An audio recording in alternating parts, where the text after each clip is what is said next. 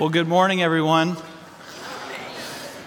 So glad that you are here with us. If we have not met, my name is David, and though you may find this hard to believe, I am the senior pastor of this church. It is good to be with you. It's good to share with you an expression of how much we love Christmas. I've been told many times in my life that I take myself too seriously. So this is my annual tradition of dealing with that flaw in my character. And I want you to know, if you were here last year, this is a new suit. I have another one. Because the one I got last year, I had the pants altered.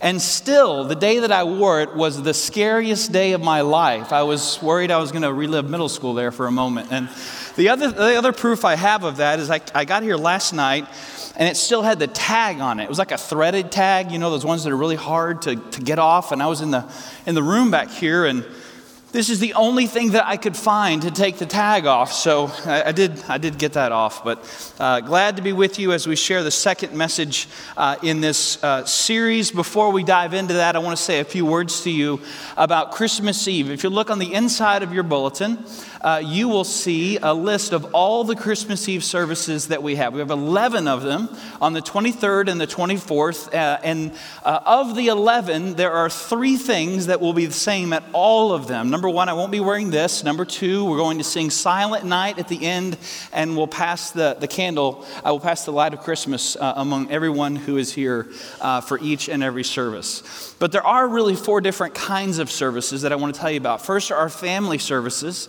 And those are services led by our children's worship team. They will also have an opportunity for every kid present to participate in the Christmas story. Our contemporary worship services, we have 3 of those, will be led by our contemporary worship teams and our Voices United Youth Choir. We have our tradition service. There's 3 of those, and those include our bells, our orchestra, our choir, the whole 9 yards. We have 3 of those, and then we have an 11:30 service on the 24th. And what's unique about that is 2 things. We receive Holy Communion. We share that together at that service. It's 30 minutes long, and there's no sermon. So if either one of those things appeal to you, then 11:30 on the 24th, love for you to be here. It's a really neat way to begin Christmas Day because we finish right at midnight. Now, I want to talk about these 3 times real quick. So 4, 6, and 8 p.m. If you look at your list, you'll notice that we have the exact same service at 4 o'clock on both days, 6 o'clock both days, and 8 p.m. both days. And that's intentional because on the 24th, here in our main sanctuary, at these 3 times, every seat in this house and every place that we can fit a chair will be absolutely full. And here's what always happens. If you're a regular attender here, you know to get here 30 minutes early so you can get a seat. But the first time guest walks in, and they're the ones that are sitting in the far corners. And so here's what I want to encourage you to do. If the 23rd works for you and for your family, I'd love for you to consider coming to the 4 o'clock, 6 o'clock, or 8 o'clock on the 23rd. Now, do not leave today and say, the pastor told us we couldn't even come to Christmas Eve services. No, don't say that. All I'm simply saying is this, that if you are able to come on the 23rd, I want you to know that you are providing a gift to someone who may be experiencing your church for the very first time and ensuring that they have the best experience possible. So this series is titled, This is Christmas. We are talking about those things that we naturally associate with Christmas, those things that we see or we hear or we experience, and we just cannot help but find ourselves thinking, this right here, this is what Christmas is all about. And some of those things, we know they have nothing to do with the Christmas story that we remember here in church. We know that the shepherds didn't arrive at the stable singing Jingle Bells, okay? If you didn't, that's not the connection with that song. But there's also things that we associate with Christmas that we don't even know what they mean. For instance, how many of you have ever seen chestnuts roasting on an open fire? Anybody? Okay, there's a few, all right. How many of y'all, that's a part of your Christmas tradition? You head out back, it's time to roast the chestnuts. Anybody? Not many. This is what it looks like, by the way. This is chestnuts roasting on an open fire. Don't they look good? Maybe you want to add this to your Christmas tradition. But again, want to clarify, this was not the meals served by the shepherds to Mary and Joseph, okay? It's Nat King Cole. That's who we have to blame for that, and that song that we love so much. But again, there's all of these things that we associate with Christmas that we love. They may not have anything to do with the Christmas story, but they're a part of our traditions, and we really value that. And then there are other things, you can go ahead and take the chestnuts picture down. There are other things that we appreciate about the season, that we naturally associate with the season, that really do add meaning and significance to our understanding of the story that is at the heart of this season. And those are the things that we're looking at as we move towards the 25th of December. So here's what I want to do today. I'm going to read to you a passage from the book of Isaiah. So I want to give you a chance to begin finding the book of Isaiah. If you brought your Bible today, best way to do that, open your Bible about halfway. If you end up in Psalms or Proverbs, keep going. If you end up at Jeremiah, you've gone too far. Okay, so it's somewhere in there. You'll find the book of Isaiah. It's big, so it's fairly easy to find. If you didn't bring your Bible, you can use one of the blue Bibles that we have here in all of our worship spaces, and you'll find that on page 1073, Isaiah 9. We're going to read verses 2 through 6. And here's just a word of warning as you continue to find that. As I read this passage to you, and then I tell you what our theme is for today, there's going to be no immediate connection between the two, okay? In fact, some of you are going to think that I read the wrong scripture, but I didn't, okay? This is our passage for today, and by the end of this, hopefully, we'll see these come together, the theme that we're looking at, as well as these words from Isaiah chapter 9. So listen to these words. The people walking in darkness have seen a great light. On those living in a land of deep darkness, a light has dawned. You have enlarged the nation and increased their joy.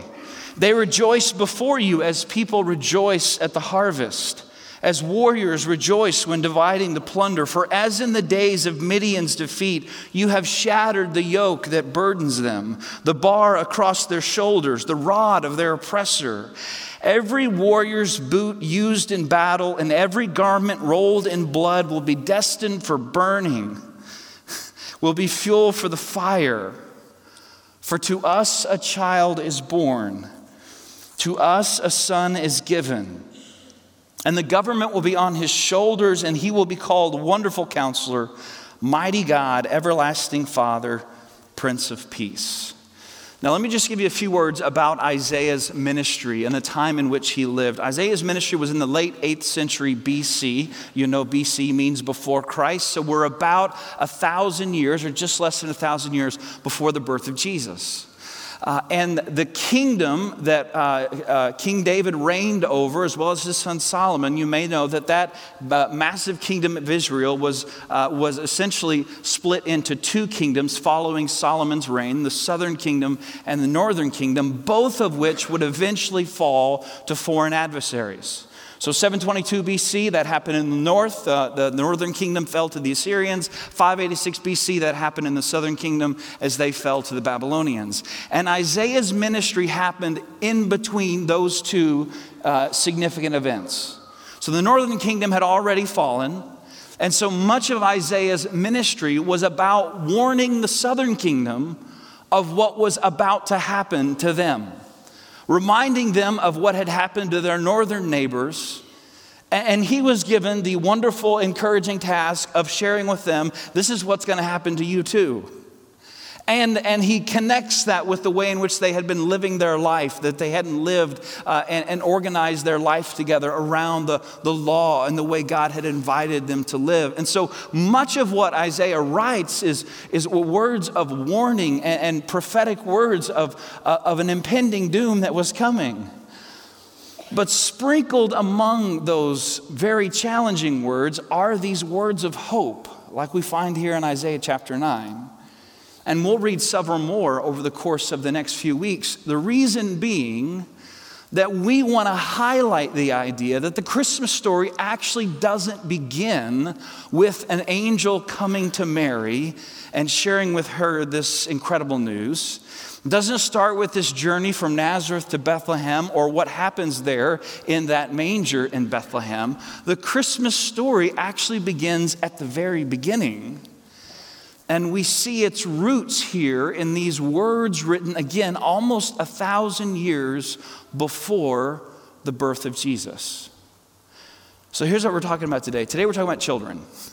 And again, I know you don't make any connection between what we just talked about, but just stick with me for a moment. When we think about Christmas, I think we naturally make an association with children. We think about the way in which kids experience this great magical season. If you have kids in your house, I have a 14-year-old, a 10-year-old, Christmas is all about them and what we want them to experience at Christmas. If that's your house, again, I bet that's close to your experience as well. If you have grandkids or great-grandkids, nieces or nephews, you're thinking about them as you think about Christmas and how you hope that they will experience this wonderful season. And I think there's a couple of reasons for that. Number one, many of our traditions revolve around the way kids experience Christmas. And we value that. There's nothing wrong with that. It's awesome, what we hope that they experience as they go through this season. And the other thing is, when we think about Christmas, I think we also cannot help but think about our own childhood. And think about what it was like as a kid to experience Christmas. Now, our experiences vary. Those times in our life look very different among us. There were different traditions that we had. For some of us, everyone came to our house. For others, you may have traveled to another family member's house. All traditions varied. Underneath your tree, there may have been an abundance of gifts, or there may have been very few gifts. I grew up in a house where from about September on, Mom wouldn't buy us anything because she wanted that tree to be filled with gifts. So you could expect socks and underwear and all of these things you'd been waiting for. I mean, they were all wrapped up under the tree because she wanted us to have so many gifts. That may not have been your experience. But perhaps all of us can remember what it was like to anticipate the coming of Christmas Day. You can remember what it was like for your excitement to continue to grow as the calendar got closer to the 25th of December. I was in the store the other day and I found one of these. Some of you may not know what this is. This is an Advent calendar. And I had these, I think, every year growing up. And then I realized that the Advent calendar looks good with the suit, doesn't it? I mean, yeah. So if you didn't have one of these, the idea is that you would open up one of these little boxes here, and inside was a little piece of chocolate. And you got to open it up first thing in the morning and have some chocolate, which that's pretty cool. First thing in the morning, you get some chocolate. And every one that you opened, it was a reminder that you were getting closer and closer to Christmas. So I just had to buy one of these for each of my kids. Not because they're in need of more chocolate in their life, right? But because it was a reminder of my own experience growing up as a child. Now, my son quickly told me that the chocolate's not very good. To which I said, you're going to eat it, okay? This is how we celebrate Christmas. But maybe you can relate to that. You can remember that sense of anticipation, that sense of excitement. Maybe you can remember what it was like on Christmas Eve to toss and turn for what seemed like hours, just trying to fall asleep because you were so excited about what you might find underneath that Christmas tree. And if you can remember that, if you can reconnect to that experience and that excitement, that anticipation, then hopefully this observation will also make sense to you. And that is that our sense of anticipation does not go away. That's actually not something that is exclusive to our childhood. That longing that we have, in fact, you could make the argument, I think, that longing that we experience as kids, it only increases as we mature in our life and we experience more of a world that is slightly more complicated than we thought it once was when we were just kids. That sense of longing, that need for something to come into our life to set the world right again, that longing only grows as we experience a world that is not as it should be, or not as we would want it to be. As we engage with the reality of humanity, as we recognize that sometimes we are just hit right between the eyes with how frail and fleeting life can be, that longing only grows. So we think about the need we have for somehow the world to be set right again, which, by the way, moms and dads, that might be one of the reasons why we tend to go overboard at Christmas, because we want our children to persist in that belief that life really could be this simple, that you can make a wish and the wish is granted on the 25th of December right there for you underneath that tree. We want to delay for them the reality that the world isn't quite that easy. The world is often much more difficult and much more painful than we would want it to be, which is, by the way, what brings us back to Isaiah. And why it's so important for us to remember that the Christmas story, it really doesn't begin with the journey to Bethlehem. But the roots of it we find almost 1,000 years prior to a people who Isaiah said were walking in darkness, who were about to experience what life was like in a land of deep darkness. In other words, Christmas actually begins at that same place of longing that we all feel, that need for the world to be set right again.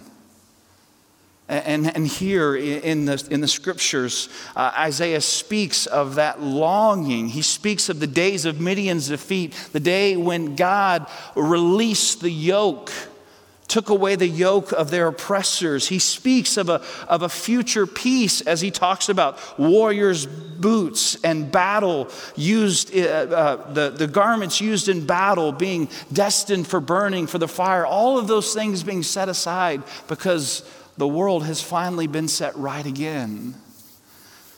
In other words, part of what Christmas is meant to do in your life and in my life is to expose again our deep need for a Savior. To expose again for us the reality that the world is not as it should be or as we would want it to be. And we all long for someone or something to come and to somehow set the world right again. And that resolution that we seek, that we long for in our life, it isn't something that we can wrap up and place under a Christmas tree. It is instead something that we find in this child born in Bethlehem, the one who is God's response to the longing of humanity. A Savior who has come, who Isaiah says will be known as a wonderful counselor, a mighty God, an everlasting Father, a Prince of Peace, one who will come, who will be a great light, one whose coming will represent a new morning where the sun rises again. And within the Christian faith, we have a word for this. The word is hope. That's what hope is. That's what hope means. Listen to what Hebrews 11 verse 1 says. Faith is confidence in what we hope for and assurance about what we do not see. Faith is confidence in what we hope for and assurance about what we do not see, which reminds me of a story from one of my favorite books. And since it's Christmas and we like to read stories, I want to read this to you with my apologies that there's no pictures to share with you. When my son Jacob was 6 years old, I took him to an amusement park. There were only a few people in the park that day, so we went from ride to ride without having to wait. We came upon a ride that I had never ridden before, but I assumed was fun. After all, we were in an amusement park. We got in our seats and a teenage boy buckled us in. And soon the ride started, whirling and spinning us faster and faster, jerking us around and up and down. I held on to my son Jacob as hard as I could, afraid that he would fly out of his seat. With white knuckles and gritted teeth, I prayed the entire 90 seconds for the ride to end. I looked over at Jacob, who was laughing and having a great time. When we got off the ride, I saw the name of it in bright red paint, The Scrambler, which I thought was so appropriate. Jacob said, "That was fun. Let's do it again." I said, "No." What I felt like saying was, "Not a chance ever again. I am the worst father in the world. Please forgive me." And so as we sat down on a nearby park bench, I asked my son, "Weren't you scared? That ride was pretty wild. Why did you get on a ride like that?" And my son Jacob answered with childlike honesty, "Because you did, Dad." Right or wrong, James Bryan Smith writes, that little guy trusted me. So today I want to invite you to think about hope. And I want you to think about what hope actually does in our life. When we think about hope as more than just a wish for some particular outcome, but when we think about hope as the assurance that we have by faith. Hope is what allows us to embrace that longing, to quit running from it, but to recognize the reality of the longing that we have. Hope is what gives us the courage to admit our need and to sometimes ask for help. Hope is what enables us to acknowledge the limits of our own humanity, to acknowledge that thing that we would rather not talk about. Hope is what enables the faith that cries out for a Savior. Hope is what opens the heart to Bethlehem's child, the one who is known as Emmanuel, God with us, like a father and a son together on a great day, and a son who recognizes that I'm safe as long as I'm with you, Dad. So this Christmas, as you think about your kids and you think about your grandkids, and again, all those that we hope experience the wonder and the magic of this season, I want to ask you this question. What are you longing for? What need do you have in your life? What is it that within you, maybe you haven't even told anybody yet, but there's something there that remains unsatisfied. There's a hole that perhaps right now you're trying to fill. What is the longing that you have in your life? And what would it look like for you to entrust that and surrender that to Jesus this Christmas? What would it look like to come to the manger this Christmas and to recognize that the gift that is there is the Savior that you have been longing for? Or the Savior that again would invite you to place your trust in Him. That's what hope is. And that's part of why we celebrate and we love Christmas. Let's pray.